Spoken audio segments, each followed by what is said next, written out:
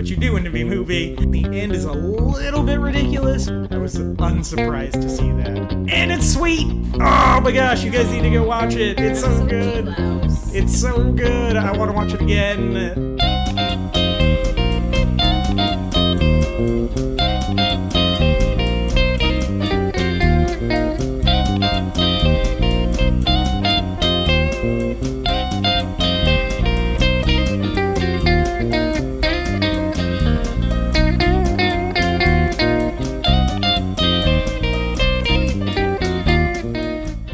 Hello, weary internet travelers, and welcome once again to the Before and After Show. As always, I'm your co-host, MJ Smith. I am your other co-host, Ryan Buell. Welcome, sir. Thank you. This week we're joined by Corey Tyndall. Woohoo! Hello, Before and After Show peeps. Hey, how's it going, Corey? Good. Good. Corey is the former co-host of the Before and After Show and the current co-host, or the current host of GameSpace over on the Real Perspective YouTube channel, which is also the channel that I am a part of with Mike Moray. Corey was a part of this journey for about a year, and then he moved to Indiana, where they have dramatic car chases that end in cornfields. Yes. Did you see that?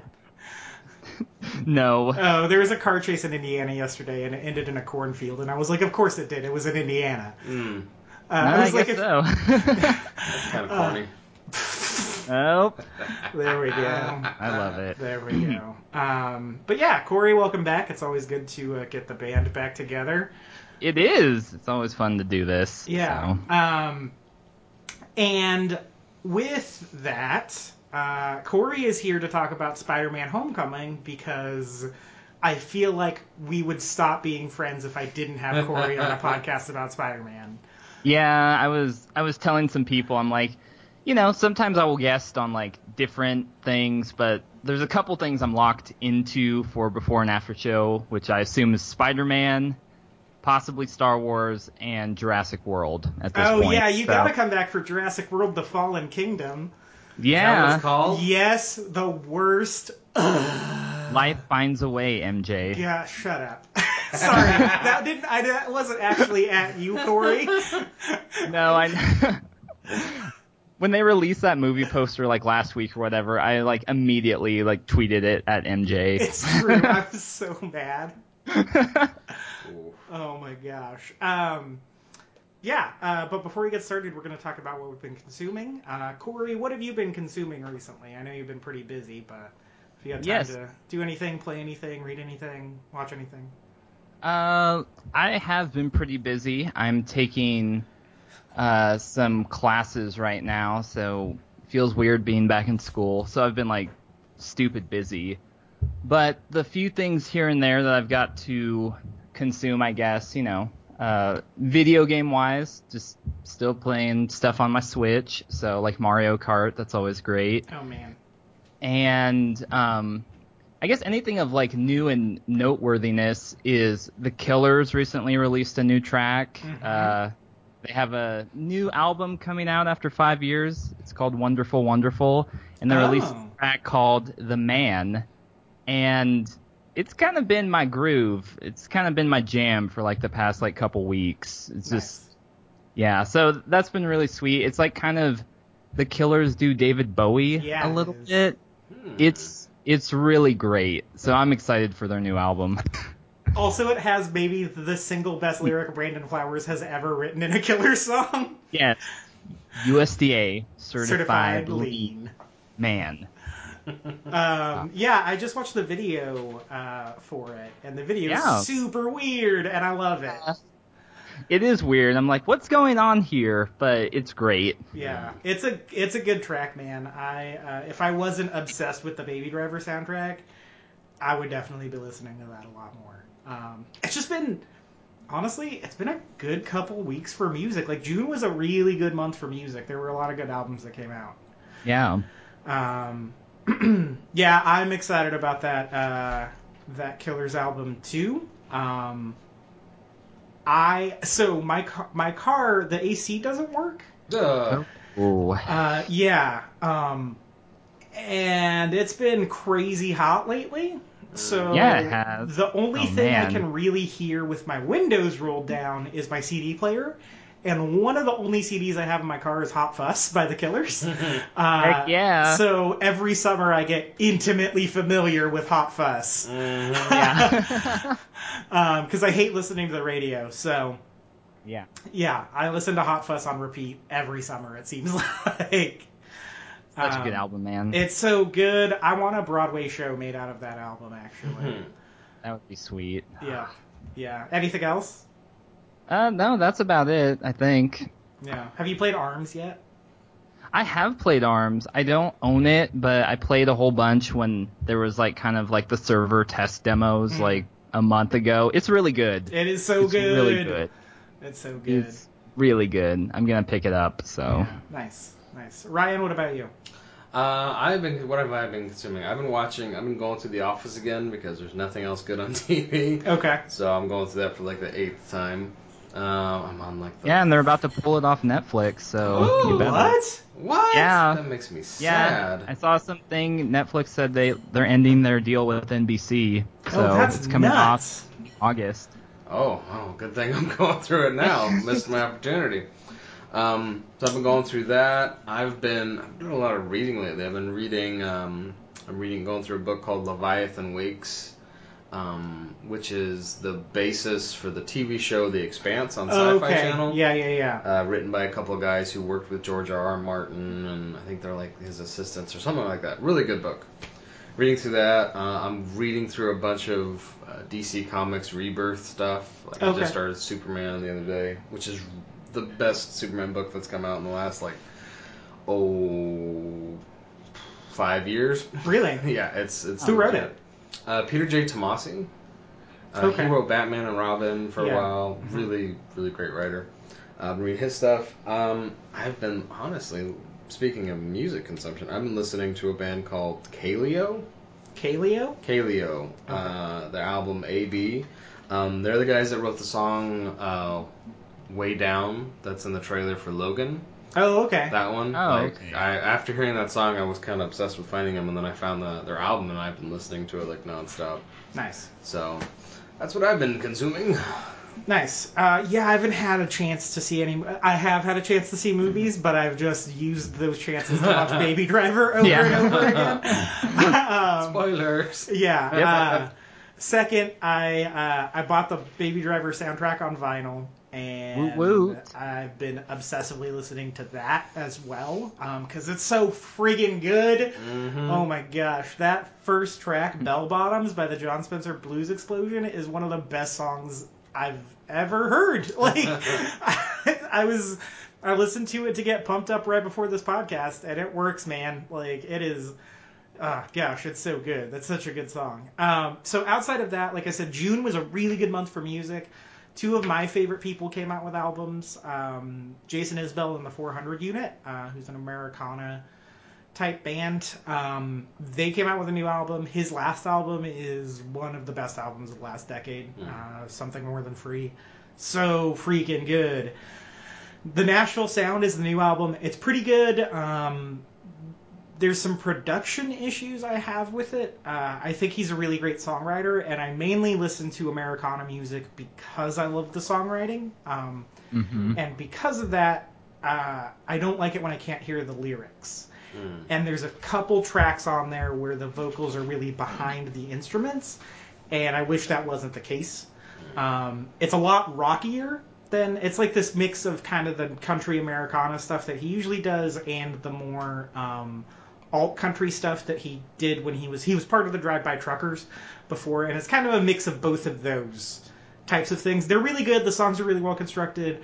He's got a 7.5-minute song about him dealing with anxiety, and it's literally just him talking about anxiety. Like, there's no metaphors of like this. He's like, the name of the song is Anxiety, and that's the first word he sings in the song.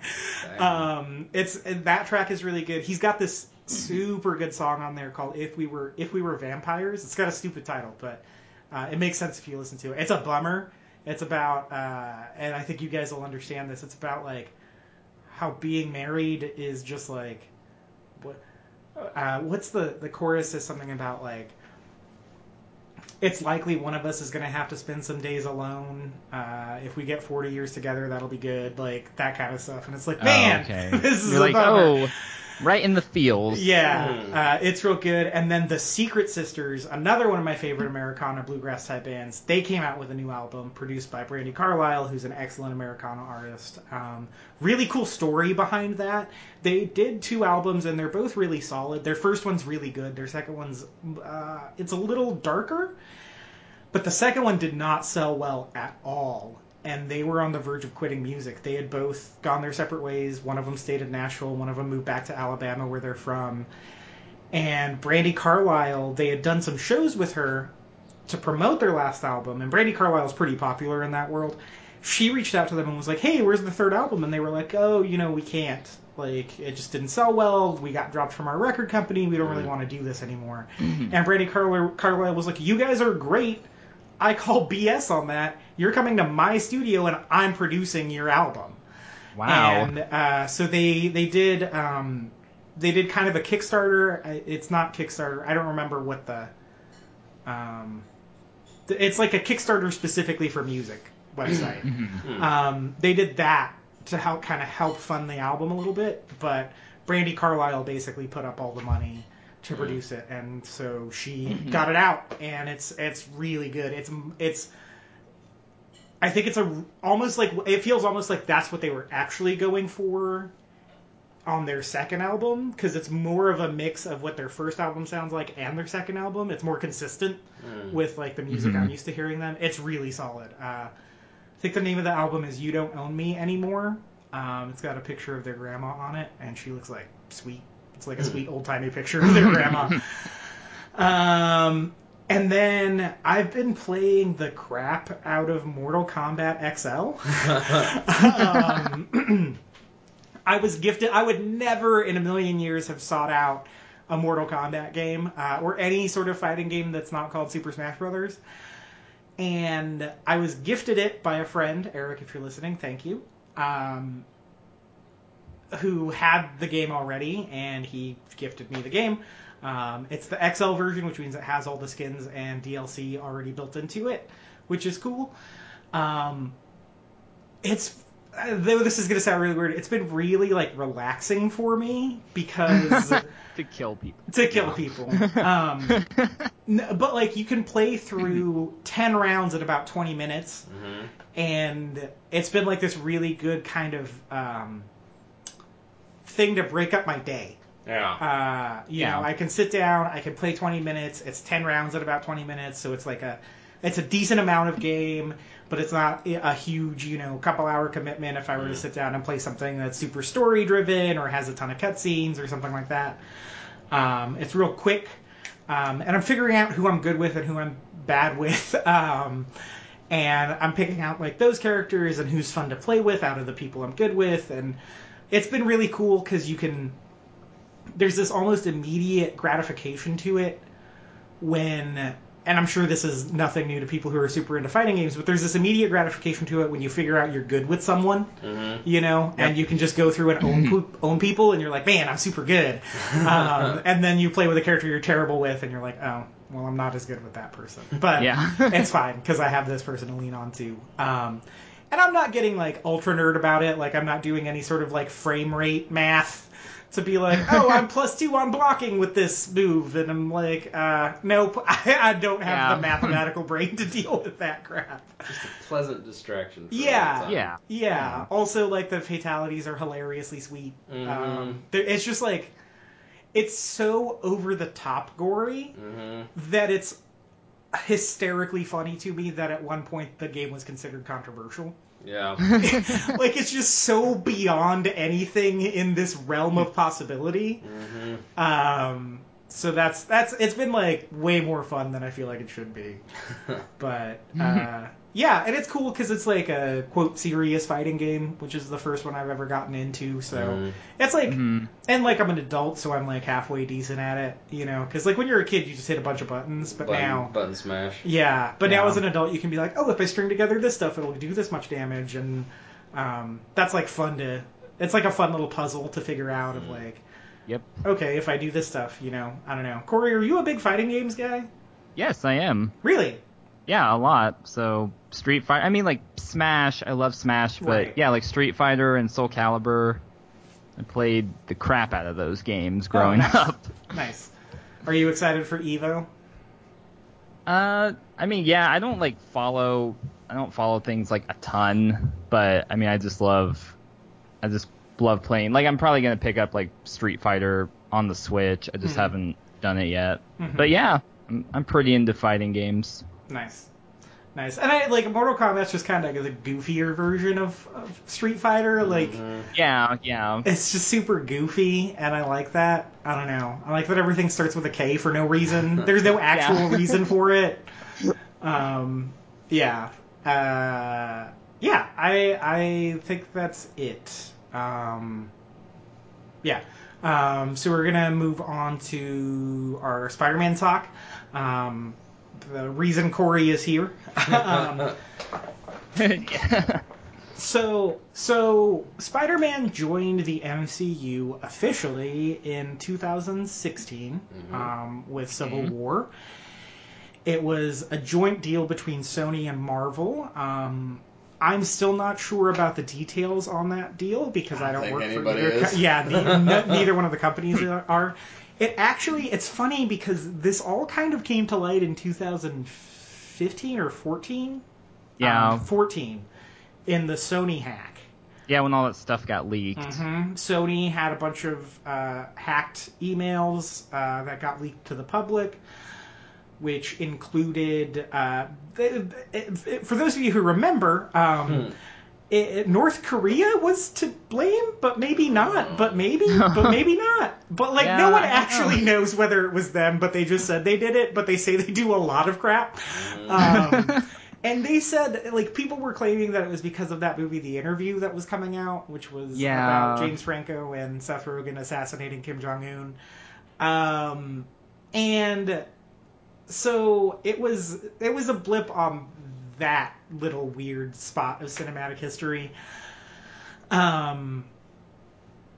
So in those emails, in addition to some James Bond stuff that turned out to be true, there was talk of Sony and Marvel striking a deal specifically for Spider-Man, and that turned out to be true as well. Like, those Sony hacks were legit, and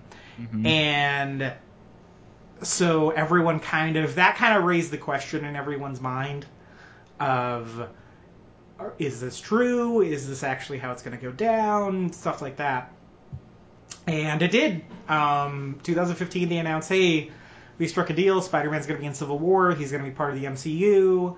We're rebooting it. We got a new guy. Or we're going to get a new guy. It's going to be Peter Parker. We're not doing Miles Morales. That kind of stuff. And there was much rejoicing. There was much rejoicing. Like, yes, Marvel has control of their flagship character again. Yeah, it's true. It's true. Although, well, we'll get into it. Anyway. So that's kind of the backstory. And so they introduced the character in Civil War. Tony Stark sought him out, brought him kind of under his wing, and brought him to the airport fight. And that's basically all we got of Spider-Man in Civil War. And then they announced that 1 year later they would be coming out with a new Spider-Man movie. Yeah. Which is crazy to me. It's directed by I think his name's John Watt or John Watts. He directed a movie called Cop Car with Kevin Bacon. It's supposed to be good. I haven't seen it. It's a little indie movie. And that's the story all about how Spider-Man ended up in the MCU. So we are, on release week for Spider-Man's solo MCU debut. It's called Spider-Man Homecoming. It stars Tom Holland and Zendaya and a hilarious-looking Asian kid and Robert Downey Jr. and Michael Keaton and Donald Glover. It's got a heck of a cast, man. And so with that, Marvel's expanding their universe and adding more and more, and we're getting 3 Marvel movies this year. I think this is the first year we're getting 3 Marvel movies. And then Corey, you're a massive Spider-Man fan, so I guess we'll start there. what is it about Spider-Man that draws you to him so much?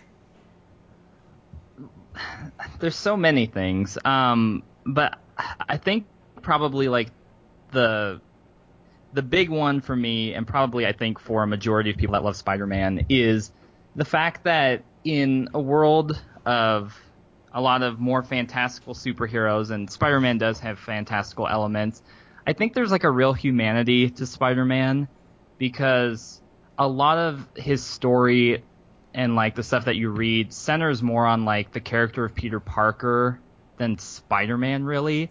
I mean, like, obviously Spider-Man's like a main player because, you know, like he has powers and stuff, but a lot of the stuff that you read about him, it's like, how is like Peter Parker, like an everyday, like kind of average Joe type character, like how is he dealing with like balancing his life as Spider-Man and then, you know, like his everyday life, and like what is the cost of doing that? And that's probably like the biggest thing, like his whole grappling with like identity and like, you know, should I do the right thing because I have this power? You know, like that whole dynamic is really the thing I love about Spider-Man. Yeah, I like that he kind of sucks as a person. Like, he's not like a crappy guy, but he just like is bad at doing life when he's Peter Parker. You know, I think that's really relatable. He's not this, you know, always right all the time billionaire like Iron Man, or I was thinking Batman, and then like when he showed up, like, you know, Stan Lee has talked about when he created him. You know, Spider-Man was kind of like the first kind of, you know, like, yeah, he kind of sucked in the sense of like he didn't have, you know, like his life together. He was just like this average kid, and, you know, like in Queens, who was trying to figure out like, how do I do this superhero thing, you know? Mm-hmm. And how do I do this life thing? Like, he's kind of poor. He's got an aging aunt. Yep. He's lost his uncle. He doesn't know his parents. You know, it's like if I think it's Donald Glover actually has a bit about how if you because people made a big deal about Miles Morales, him being Miles Morales, and they were like, Spider-Man can't be black, and he was like, if you look at Spider-Man's story, it sounds much more like a black guy. Just his whole backstory. But yeah, I think that goes a long way with it. Ryan, are you a big Spider-Man guy?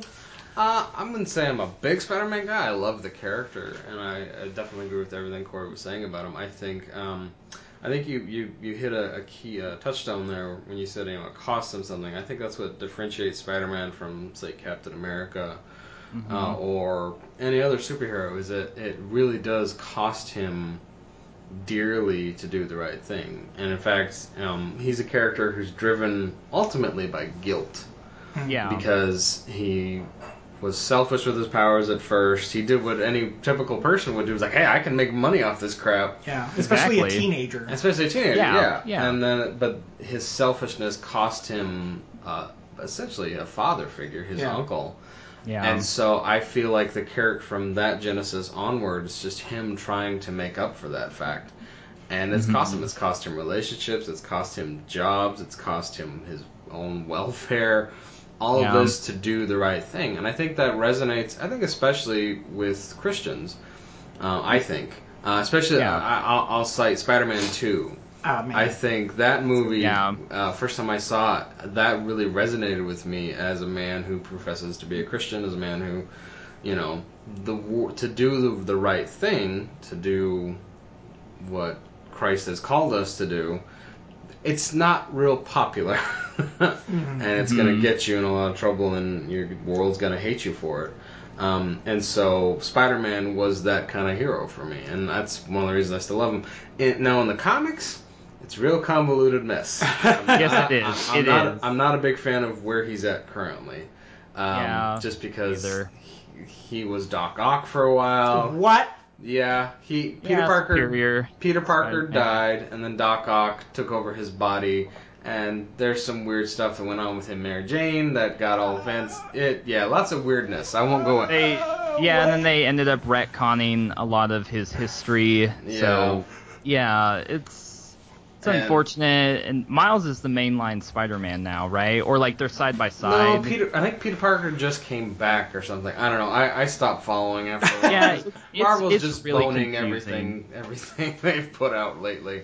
Yeah. But all that aside, I do love the character. Yeah, and I don't want to camp too much on the Sam Raimi Spider-Man movies, as great as they are. They're fantastic. Yeah, well, the first two. Yeah. They made a third one? I didn't know. So I think, but I think the thing you touched on, the fact that it cost him something, is the best part of the first two Spider-Man movies. Mm-hmm. And I think it's the thing that subsequent Spider-Man movies haven't understood. Yeah. There's a real heft to the stuff, to the choices he makes over the course of those two movies, especially the second one. Yeah. And, Sam Raimi deals in that, right? He comes from horror, and as funny and goofy as they are, like Ash in the Evil Dead movies, it comes at great personal cost for him to be the hero. He has to literally murder his friends. Yeah. And so Sam Raimi, gets that. And Sam Raimi's kind of obsessed with that kind of stuff, actually. So if you see, not just his horror movies, but even his movies like A Simple Plan, which is more of a thriller with Bill Paxton, great movie. If you haven't seen it, seek it out. That's just a plug. Go watch A Simple Plan. It's a bummer, but it's really good. He did a movie called The Gift with Katie Holmes and a couple other people. That's exactly that. It's these people who get powers. They have power, but it costs them a lot to exert it, and it ultimately results in death. So it's not a new thing for Sam Raimi. I think it was a new thing for Mark Webb, the guy who did the last two. And Spider-Man 3 was made as a troll for the studio because Sam Raimi didn't want to make Spider-Man 3. Yeah. So he completely betrayed the character, basically. It's just the movie's just an FU to the studio, which is a bummer for the audience, but... Yes, yeah. So with this new Spider-Man, where do you guys stand on it? Does it seem like they've got Spider-Man down, or did they tap into another essential part of the character? Corey, I guess we'll start with you.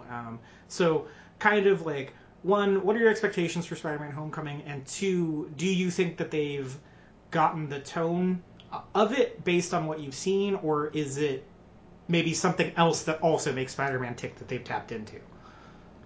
Yeah, okay, so I guess a little groundwork before I answer those questions. I love the Sam Raimi Spider-Mans minus the third one. I had a weird relationship with the Amazing Spider-Mans because I love the character of Spider-Man, and I was like, yes, we're getting a reboot after the third one that was horrible. And the first one is meh. The second one, I kind of saw it initially, and I was like, this is great. And then I realized it was terrible. So all of that to say, in light of this new movie, I'm pretty excited. I'm excited that Spider-Man is finally back in Marvel's hands. He is their flagship character, and they launched the MCU without him, and so they kind of had to take this very different path. I think if they had Spider-Man, he probably would have been one of the first movies they had launched with. But so they've had to take this whole different path, and so finally they have him, and I'm excited for Spider-Man Homecoming. Whether or not it's going to be as good as Sam Raimi's films, primarily the second one, I don't know. I'm kind of leaning towards probably not, but whether it will beat out the other Spider-Man films, I'm pretty confident it will, and I think it's because it is tapping into the dynamic that we already talked about of Peter Parker and just his relatability to us. It's also kind of doing that thing where we're getting more of high school Peter Parker. We're we did get that in the Sam Raimi film, but it's really only kind of for the first maybe half of the second act. It's not really we live in that world a ton. It's kind of more hey, this is the groundwork. for like meeting all the characters and him kind of learning his powers, and then we don't really like come back there and visit a lot of time. And the same thing with like the Amazing Spider-Man. It's not really like we're there in that world. And so in this one, I feel like the way that it sounds like they've set it up, and that we're really we get into the minutia and his like daily life as Peter Parker. I think that's really going to help connect the audience to him, and then also like I think it's doing a smart thing in the MCU and trying to differentiate him, because they could have gone with like more of college grown up Peter Parker. I think they made a wise choice, and like he's the youngest one and he's not an Avenger technically, and he's still learning his power. I think it was a good choice. Yeah. What about you, Ryan? Yeah. So sorry, my history with your expectations for Homecoming, and whether or not the tone is like what we were talking about, or if they tapped into something else that makes Peter Parker tick, that'll make this movie work. Yeah. I'm excited for it. I think there's a big reason why it's called Homecoming. I think that's a multiple facets for that. Marvel getting its prodigal son home. Although they technically sold him off to the highest bidder to begin with. But, I blame the death of Superman for that. Yeah. That 90s comic book bubble really forced their hand on that. Very much so. But no, I'm excited for it. Like, I have no, like, fear or, like, oh, will it be good or not? Like, I'm fully behind and think it'll be amazing. Pardon the pun. But I think they'll tap into that cost aspect of the character, and I think unlike Amazing Spider-Man, which he was also in high school, but in that he was more like just an angsty teen, like he who just happened to be a nerd. This one, it seems like he's going to be more that awkward kind of person, which he was in the comics. I think they're definitely going to capture that well, and I think it's perfect as the friend. Because, we all had that kind of a friend, I am that kind of a friend. Yeah, I was going to say me. It's me. And I think that's awesome. And I think they're really going to capture that young man who's kind of a fish out of water, just like, I've got all these powers. Sweet, can I be an event? They seem to really capture the youth of Spider-Man in this. And I think the trailer did give away a lot of the plot, so we'll talk about that in a second. I'm going to assume they're really going to, again, really tap into that. It's going to cost him something, because obviously the suit gets taken away, but he still wants to do the right thing, and so he jury-rigs something together, and he's still going to be Spider-Man regardless. So I think it'll be a lot of fun, and I think Marvel is gonna give him a big old hug home, basically, like, you're back where you belong. Meh. All right. Okay, so we're done with your opinion. I kind of Next. expected. Yeah, I'm not. Here's the thing. I'm not sure I like Spider-Man. And now including my meh, there are a lot of asterisks at play here. One, I've never really read any Spider-Man comics.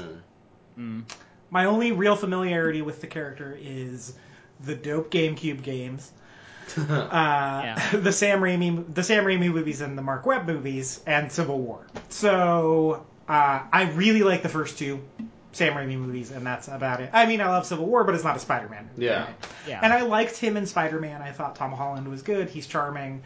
I like that scene, that whole scene. Him versus Giant Man is great. Yeah. It's just really well put together.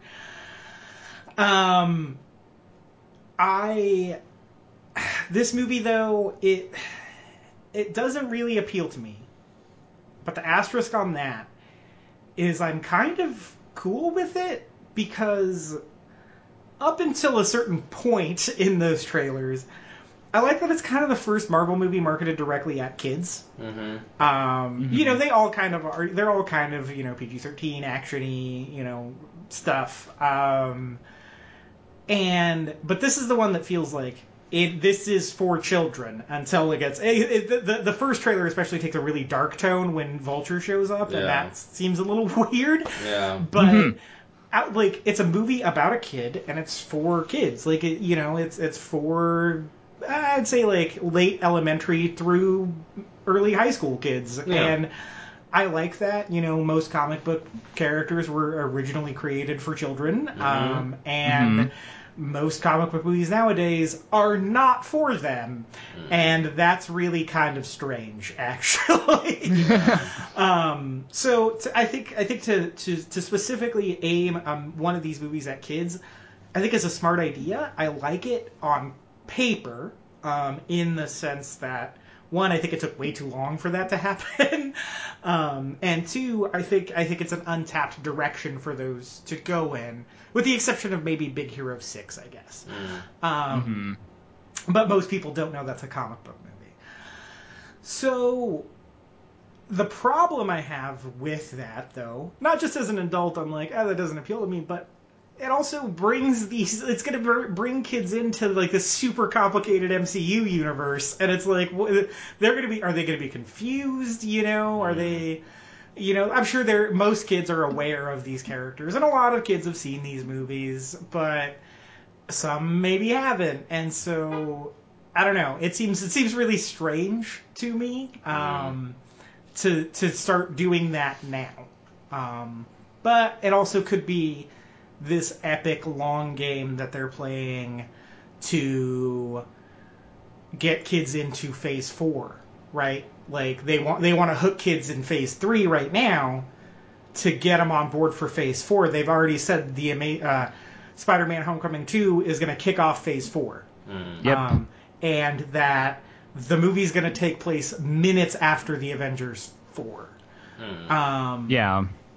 So they know they have a long-term plan with Spider-Man. They've already said John Watts is returning. They seem to be really happy with what he's done. Marvel hasn't made really an outright bad one of these movies. There are some that are okay. I think the closest they've come, in my opinion, is Iron Man 2 to having a bad one. Age of Ultron 2 as well. It's not. It ain't good, but it's like not that bad. They're all well made. There's a certain standard of quality. We talk about this on every Marvel episode, right? There's a certain standard of quality with these MCU movies that they more or less hit, and Spider-Man: Homecoming looks like it hits that. It's just that none of it really stands out to me. There was a period of time where each Marvel movie kind of stood out to me, and this kind of looks like, hey, jokes and action, and they're all kind of starting to feel like Guardians of the Galaxy because that was a huge hit. Yeah. I don't know. I think it'll be fine. I don't think it'll be atrociously bad. But I also think, and we'll talk about this, I think the marketing for this movie has been astonishingly terrible. Yeah. That's because Sony. Sony, yeah. So Sony has been in charge of marketing this thing. Marvel was in charge of making it. Sony put up all the money and all the advertising for it. And holy moly, did they screw the pooch on it. Yeah, they did. The posters are awful. Yep. They're so bad. They're really bad. They're so bad. The trailers are terrible. Every trailer sin that you could possibly commit is in every single one of these trailers. Yep. That second trailer is so long and has so much of the movie in it. Yeah, and then it's like, trailer... The third trailer just completely ruins that Miles Morales is in the movie. I just stopped watching. I stopped watching them. I haven't even seen the third trailer, so Sorry. It's like, no. Spoilers, Corey. No, I already knew that. Man. So it's just like, it's almost hysterically bad. So, what I kind of want to camp out on is, yes, this partnership exists. They've also announced that there's going to be a solo Venom movie without Spider-Man where Tom Hardy is going to be playing Venom and Carnage is going to be the villain. But also this is terrible. It does take place in this universe, but only Sony's going to do... I have no idea. So... That sounds so dumb. So my question is, yes, this exists. Is it good for Spider-Man? Ryan? The Tom Harding thing? Just this partnership between them.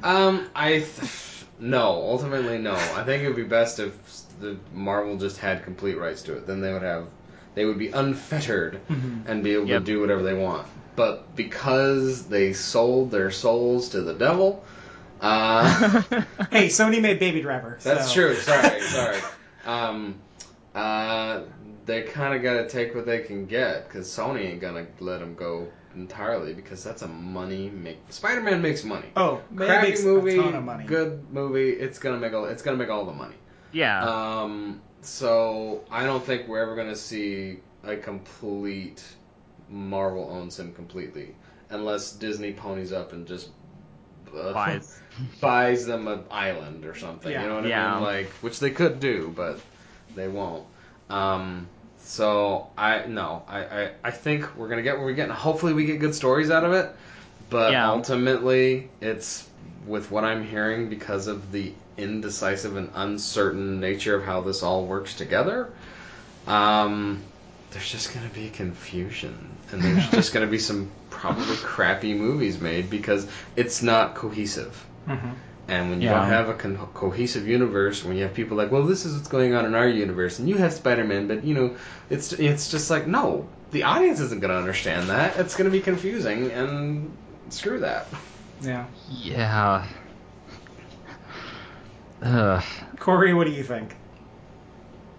I don't know, so many thoughts. I'm like, Sony, how do you even do a spin-off universe of Spider-Man's characters when you don't even have Spider-Man in it? Like, that doesn't even make sense to me. But I mean, that's is this good or bad for Spider-Man? I mean, I'm glad Marvel has some say again in the character. I mean, I think the ideal situation, Ryan, like you said, would be if Marvel had complete control over Spider-Man, but I don't think that will ever happen unless, Disney does step up and pay Sony a ton of money. But I mean, I guess it's good in the sense that Spider-Man, Marvel has some say, and like you said, Ryan, we might get some good stories. I'm happy that Marvel has control of him, and they're gonna keep Sony from butchering him for a while. But I don't know. It's tough. I think it's just so hard because, like I said at the outset, I think if they'd had Spider-Man, he probably would have been one of the people to launch the MCU. The MCU would probably look a lot different. Mm-hmm. For the time and place of where this deal happened and where Marvel was in the MCU, I think they've kind of done the best job that they can in folding him into it. Because, it's kind of let's skip the origin story, but we already kind of have the Avengers going, so it's we kind of have to modify, the type of Spider-Man we're going to get in the sense of, his backstory and stuff, and, make him work. But I still think Marvel can give us some good stories and some good character development for Spider-Man. So, I don't know. It's kind of middle of the road on this. I mean, I guess I'm just glad Marvel kind of has him for a while. Yeah, I think I don't understand why Disney didn't just pony up to buy him back. It's not like they're want for money. You know? It doesn't make sense for this partnership, and also there's just miscommunication everywhere in the media. It seems like Feige's saying that this Venom thing is not part of the MCU. Sony is saying that it is. Sony's saying that they're not going to be doing any Spider-Man sequels. Marvel's announced the sequel to Spider-Man for the MCU. Tom Holland said he got signed for a trilogy of films. Really? So, yeah. That's hilarious. Tom Holland's got a super big mouth, and it makes me laugh. Yeah, he does. Did you see the thing where they're not letting him read the entire script to the Avengers because he leaks too much stuff? Oh, really? Yeah, because he's going to be in the next Avengers movie, right? And they're only letting him read his scenes. Yeah. It makes me laugh. I think that's hilarious. I think Tom Holland's super likable. Yeah. I do too. But man, this Marvel Sony deal, it's cool to have him in the MCU. I like what they're doing. I like the suit. I like the tech on the suit. I like that direction of Tony's doing it. So I think as far as him in the MCU proper goes, it's pretty cool. As far as like what this thing looks like as someone who keeps up with this news, it's a circus, man. Mm-hmm. It's really dumb and really bad. But at the end of the day, I don't care what you make your movies about or even how you make your movies as long as you make a good movie. And sometimes it's harder than others. It's harder to do that than others, but that's still like the expectation, right? Is to make a good movie. So I hope it's good. I hope everything works out as far as, at the very least, putting out a halfway quality product. It seems like that's the case, at least I think for now. I think so. I mean, I've read some early reviews. It's like no one has had like, it's not amazing Spider-Man, so that's good. Yeah, wildly positive reviews. Actually, it's like at 96% on Rotten Tomatoes for some reason. That's beyond me, man. Like, I can't. Wow. I guess we'll see, guys. We'll round up next week to talk about it. Do you guys have any other thoughts on the Amazing Spider-Man or Spider-Man: Homecoming? There's too many of them. Yeah, I know. I mean, I don't know. I'm looking forward to it. Like, I'm really excited about it. I mean, I know some of that is I just have some bias towards Spider-Man. I don't think it's necessarily going to be one of the best movies that Marvel has done, but I'm just looking forward to seeing like the character done justice. I feel like from all the interviews I've seen with like, the main people like Michael Keaton or Tom Holland or, even the director like John Watts and stuff, it seemed like people act like they cared about the character.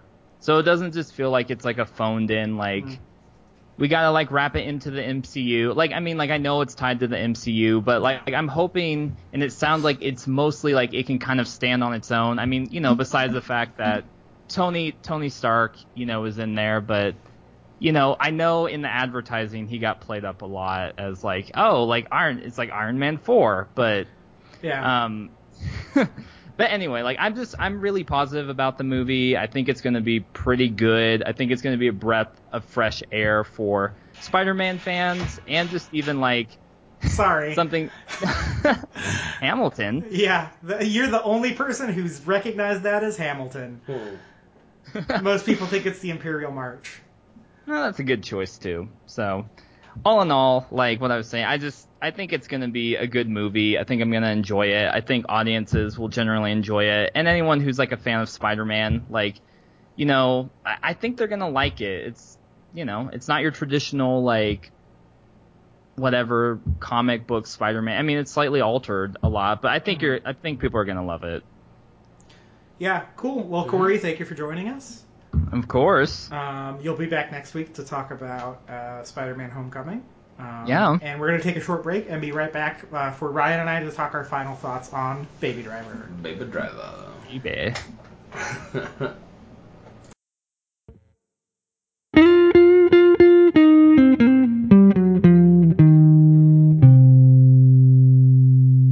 And we're back. And I am desperately resisting the urge to introduce every segment like the song Bell Bottoms. But I've done okay so far.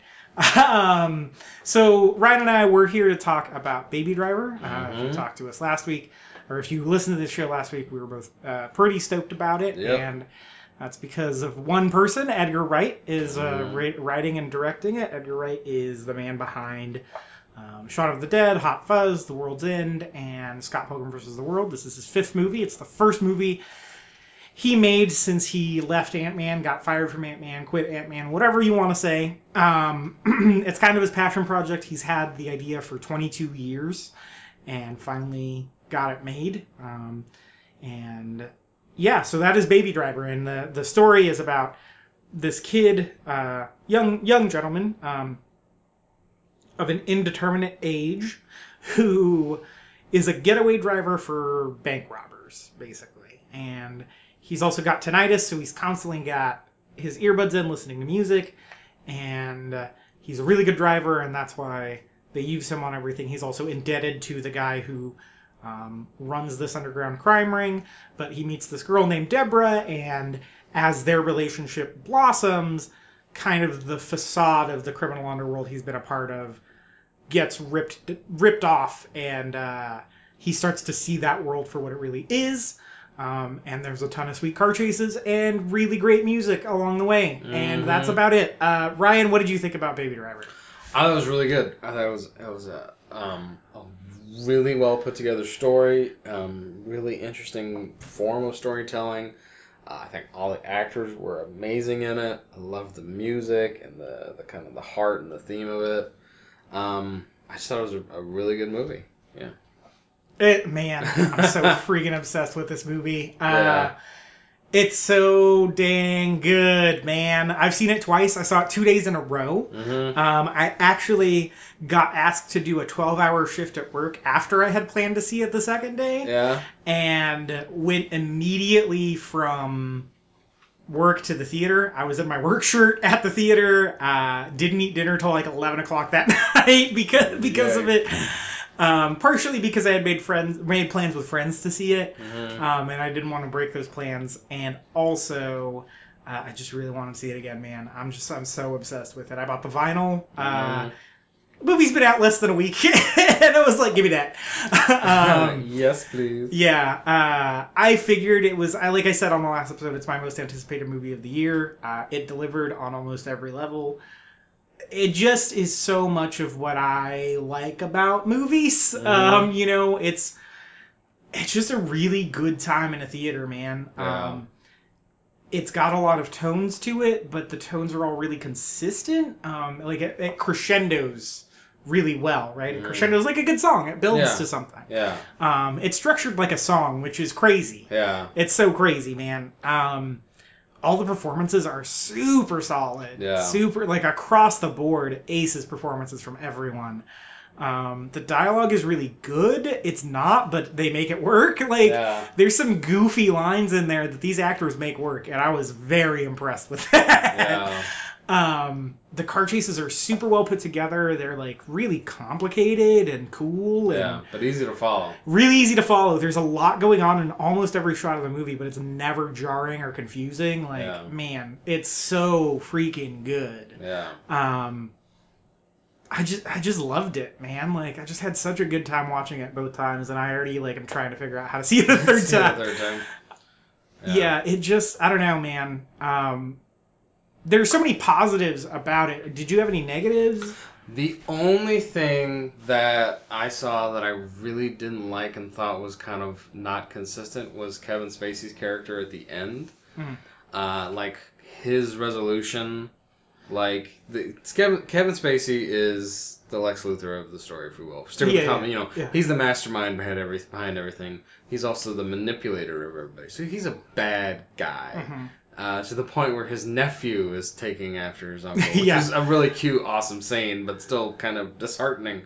And I didn't like. I personally did not like how far we want to go into spoilers here. We can go into full spoilers. Okay, that's fine.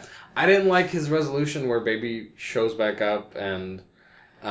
So Baby decides that he's gonna take down this mob from the inside, basically.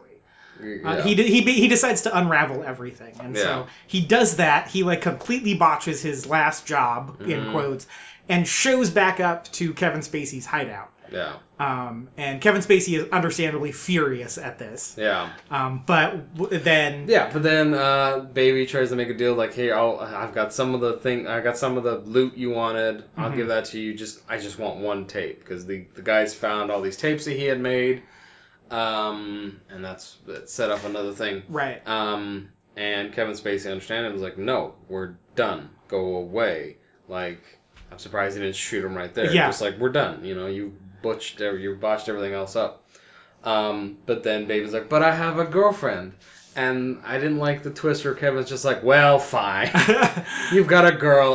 Okay. You've screwed up my criminal empire. For love, all right. Like, to me, it was just like, No, why? The twist was too sudden. To me, it was inconsistent with the character. Mm-hmm. And I base that off of the things he said before.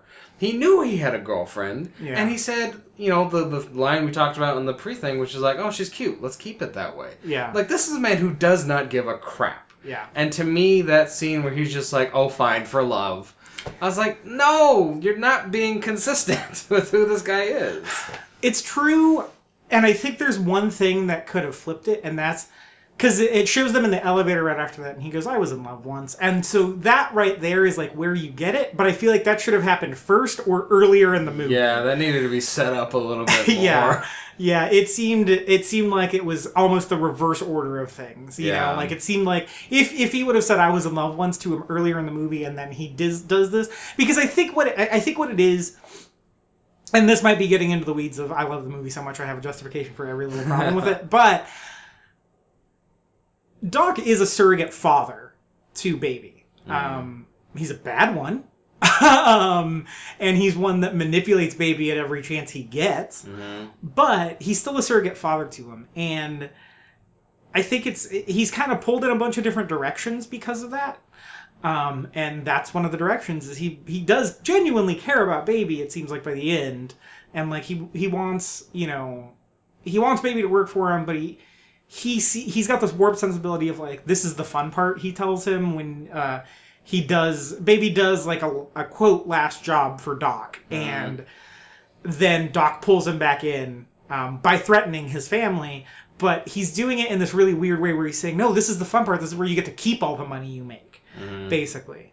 And so he's like kind of working that father figure angle.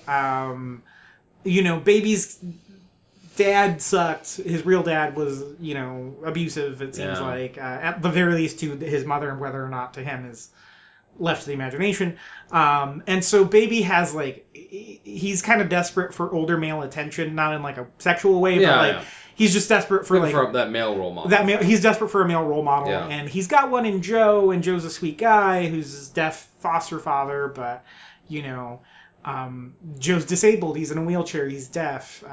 He can't really connect to Baby's interests outside of music, and even then he can only do it through the vibrations in the speakers. Yeah. Doc understands Baby's love of cars. Mm-hmm. And so he fills kind of that gap for him. And so I think that's the implication there. Yeah. But I just don't think it was well done. Sure.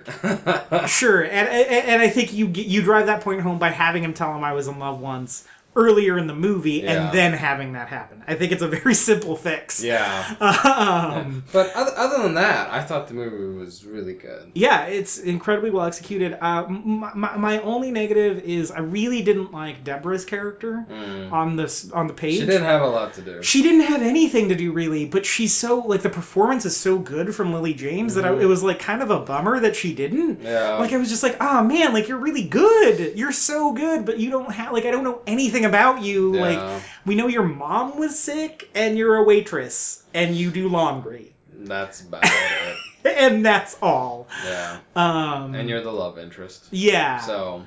Yeah, it was just kind of annoying, and I was hoping seeing it a second time I would pick up on more stuff, and not really as far as that goes. I mean, heck, even Darling, the only other female in the movie, has more of a fleshed out backstory in that she's a former lap dancer that ran away with John Hamm. Like, I did like the payoff with John Hamm's character, where in the diner scene where Jamie Foxx are all sitting down, and then Darling is talking about John Hamm, just like, you piss him off, you're gonna unleash the horror within. And I like that we actually got to see that. Yeah, he lost Darling, and now he's just like the Terminator. Yeah. Yes. Man, I loved the Terminator ending to this movie. Yeah. I thought it was a great homage to the Terminator. It was so good. But that's even set up even earlier in the movie without John Hamm's character even on screen. There's a scene. So Joe is Baby's foster father, and Joe knows that Baby is in the world of crime, and he wants better for his son, obviously. So Baby, whenever they're talking about one of his heists on TV, he changes the channel, and you see like you see clips of what they're watching on TV, and those clips kind of come back as the movie. The first clip they show is Alfalfa singing "You Are So Beautiful to Me" in the Little Rascals movie. He does that to Deborah the first time he meets her. That's right. He does do that. Yeah. There's a line from Monsters, Inc. that he gives to Doc, and Doc figures that out.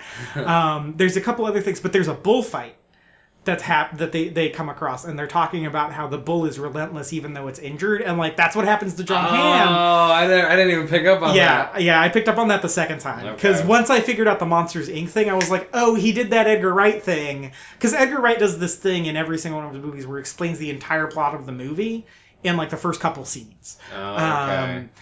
Shaun of the Dead, he's got the whole thing about like I'm gonna go visit my mom, have a pint, or go to the tavern, have a pint, and wait for all this to blow over, and that's like what happens in the movie. So Edgar Wright does that, and so I picked up on that first scene of them watching the TV is him explaining that. Gotcha. Yeah. I wondered about that. I was like, wait, what's he? Now I see. He's telegraphing what's going to happen. 100%. Gotcha. And like that last bit feels like a bullfight, It's they're on their feet and he's in a car and all that. And man, it's really well done. I think the action sequences in the movie are super well executed. It's a complicated movie that they made. Yeah. On a technical level. I actually watched a half-hour interview with him and Ansel Elgort. And he was talking about how in the car chases, what they did is they rigged the cars to where the stunt drivers were actually on top of the car. So they rigged all the mechanics of the car to work from a system above the car, and then they just stuck the camera inside the car with the actors and had all the actors in the car while they were doing these dangerous car chases. But Ansel Elgort had to like maneuver the wheel like he was doing it. And he was saying that it was this weird like VR experience where he's like whipping the wheel around and like grabbing the emergency brake and stuff like that. And all that stuff is happening, but he's not actually doing it. Yeah. And he said it was like really strange. Yeah. Also, I think John Hamm was terrified. Yeah. Yeah. He's just sitting in the back seat, just yeah. One of the standout performances in this movie to me was Jamie Foxx. Mm-hmm. Jamie Foxx plays this character named Bats, who's a straight-up psychopath. Yeah. And he's incredible in this movie. He plays the part very well. You hate him. Man, he's so obnoxious. To the point where when he, again, spoilers, when his character dies, I applauded. I was waiting for someone to take this guy out. Yeah. Oh my gosh. It's so great. It's so he's so freaking good in that movie. And like 3 nights after we watched, he's the host of this game show on Fox called Beat Shazam.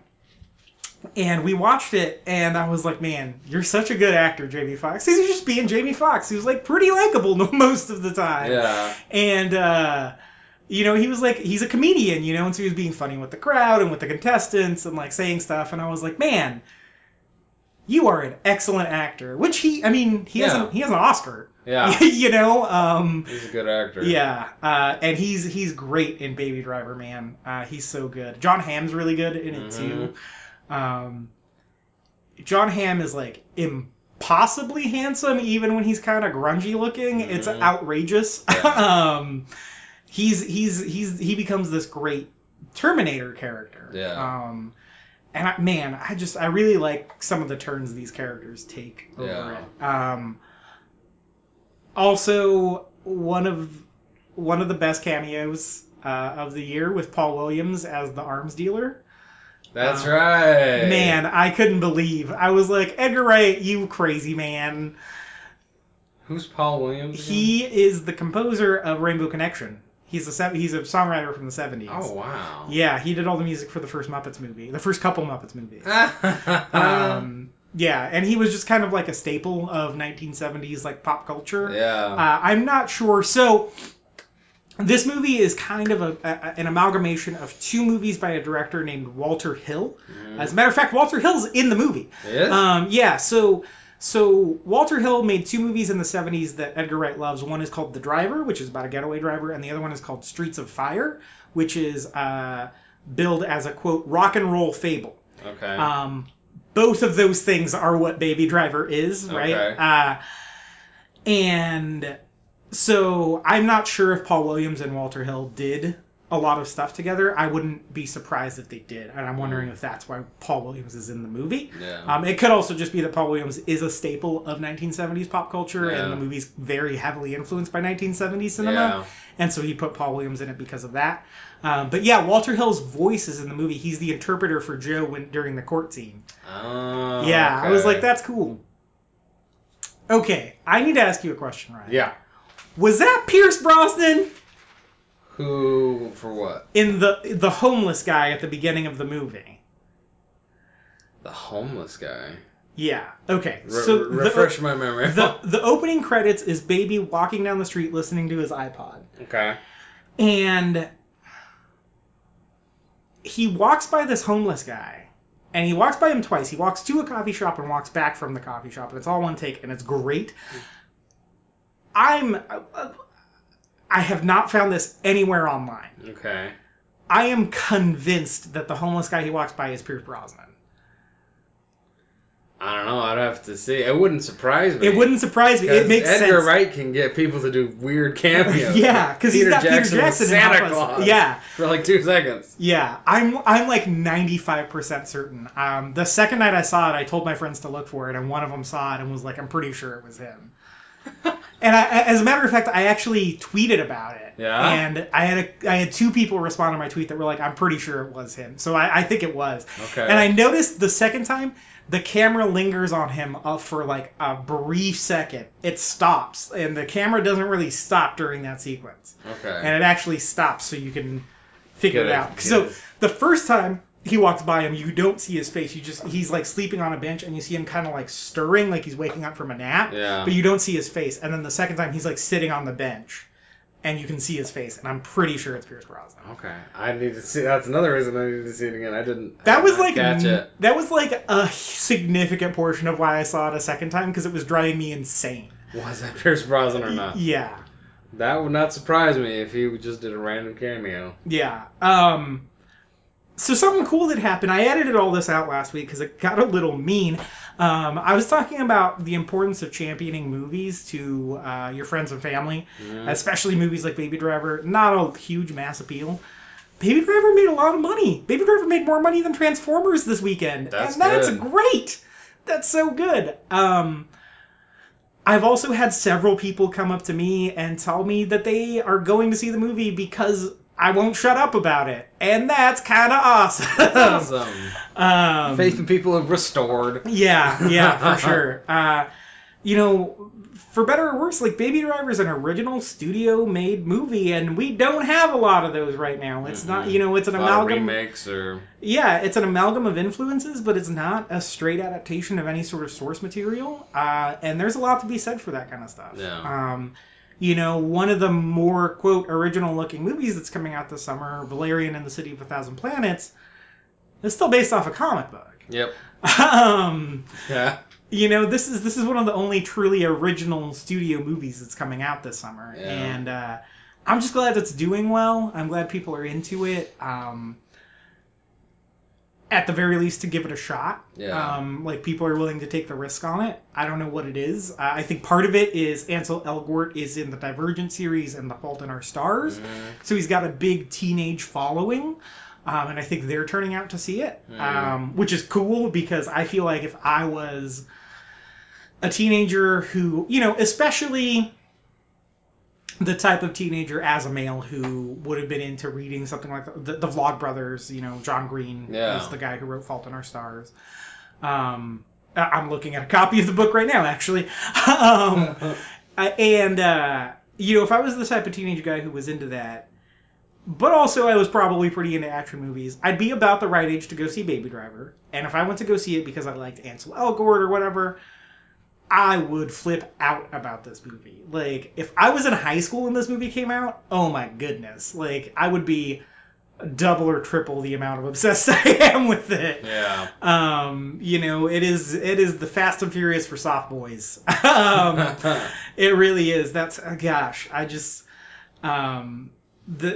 his journey also from being, Baby is a code name, right? We learn at the end of the movie, spoilers, that his name is Miles. but it's really the journey of him from baby to Miles, right? Mm-hmm. You know, it's about how he compartmentalizes every aspect of his life until he can no longer. It's this heist movie that's all about killing your idols, and this weird deconstruction of like, hey, when you root for the heisters, you're rooting for psychopaths and murderers, just so you know. And I liked that a lot. I thought it got that point across without being like annoying about it. Yeah. You know, it doesn't say like don't enjoy those movies because they're fake. Yeah. You know, if I go watch Heat, real people did not get murdered making Heat. Or John Wick, where he murders a bajillion people. Exactly. No one was really murdered. Exactly. And so that's why I don't have a problem with really movie violence. But it also is good to kind of evaluate that from time to time. And I think, and Baby Driver gets really violent. Yeah.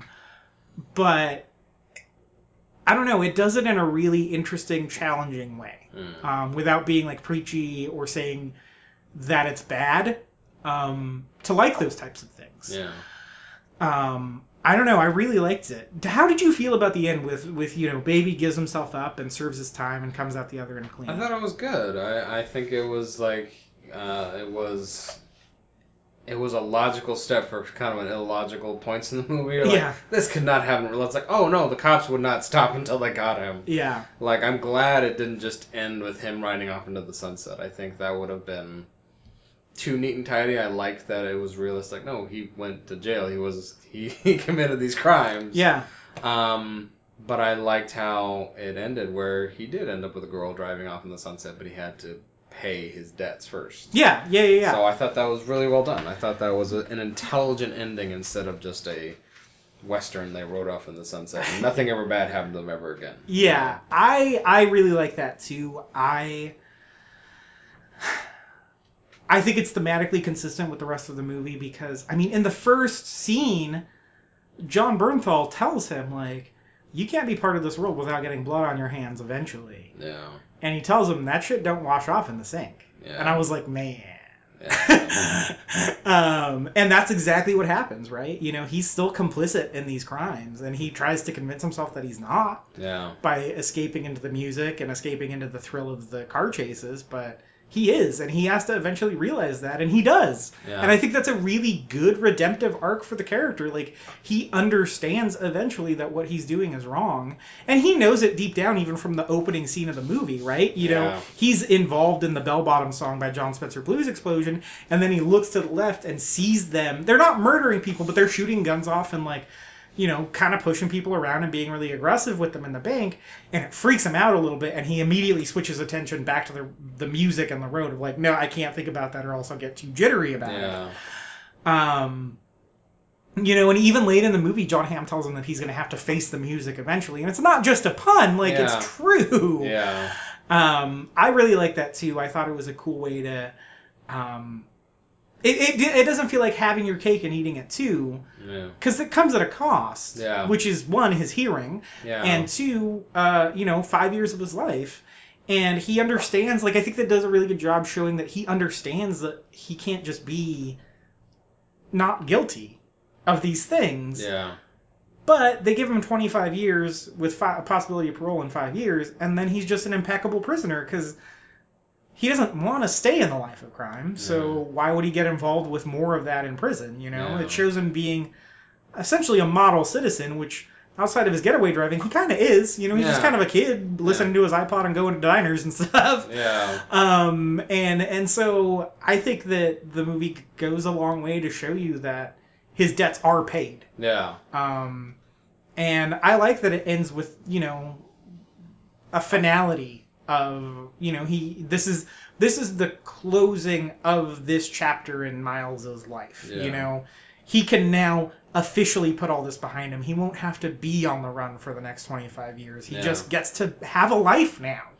And I like that. I don't know. I think that's really great and hopeful and, like, a celebration of justice in a weird way. You know, and he doesn't have to just abandon Joe at the old folks' home. He can go and visit him or pick him up and take him out, you know? Like, Yeah. he doesn't have to worry about never seeing him again, which Yeah. would be a bummer, because, Yeah. like, that guy's great. Yeah. I don't know where they Great found that character. actor, but that guy's great. He's a great actor.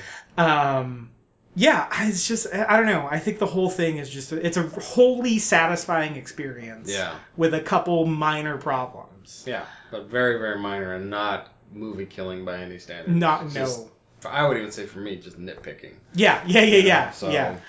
Definitely. Still great. I mean, because the guy still gets his comeuppance in the end, so. Yeah, it's true. It's true. You know. Justice gets served to everyone. Yeah. And that's the thing, too, is like, you know, justice happens to Baby, but he just goes through the right avenues to get it. Yeah. You know, it doesn't end up costing him his life. It ends up costing him 5 years of his life, and potentially 25. Like, you know, when he goes into 25 years to life and enters into that sentence, he realizes there's a chance parole will be denied to him. Yeah. And so he does everything in his power to make sure that doesn't happen. Yeah. And I don't know, I think that's fine. And I don't know, I like that ending. Some people had some problems with it, but I don't really get it. Yeah, I like that. I like the title of the movie. Some people are complaining about the title of the Baby movie. Driver? Yeah, Great title. it's a good title. It's who he is and what he does. It's very literal. Yeah, and I don't know. It's named after a Simon and Garfunkel song. Like I don't know. It works perfectly. Yeah, there's nothing wrong with that title. No, that's a great title. Yeah, go see it if you haven't. Yes. You know, if you're on my Twitter or Facebook, you know I haven't shut up about it, and I probably won't for a while, or maybe at least until War for the Planet of the Apes comes out. I am feeling the hype on that one a lot more now that Baby Driver's kind of out of the way. Yeah. But yeah, that's next week's episode. So we'll be back next week to talk about our expectations for War for the Planet of the Apes and our thoughts on Spider-Man Homecoming. Yeah, that's what it is. You can find me on Twitter at mjsmith891. You can find my writing at wordofthenerd.com. I just ran through some San Diego Comic-Con collectibles that if I were going to Comic-Con, I would be on the lookout for. I also reviewed Baby Driver in writing over there. I gave it a 9 out of 10 because it's a real solid movie.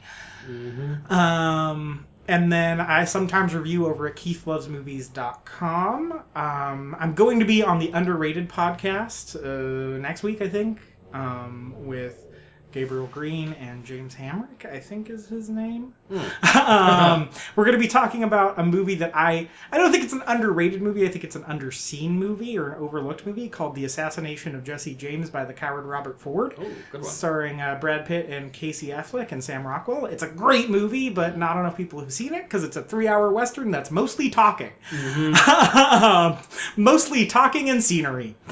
I'm going to be on that podcast. Look for that soon. And until next time, go listen to the Baby Driver soundtrack. Go see Baby Driver, actually. Yeah. Do yourself a favor and go see it.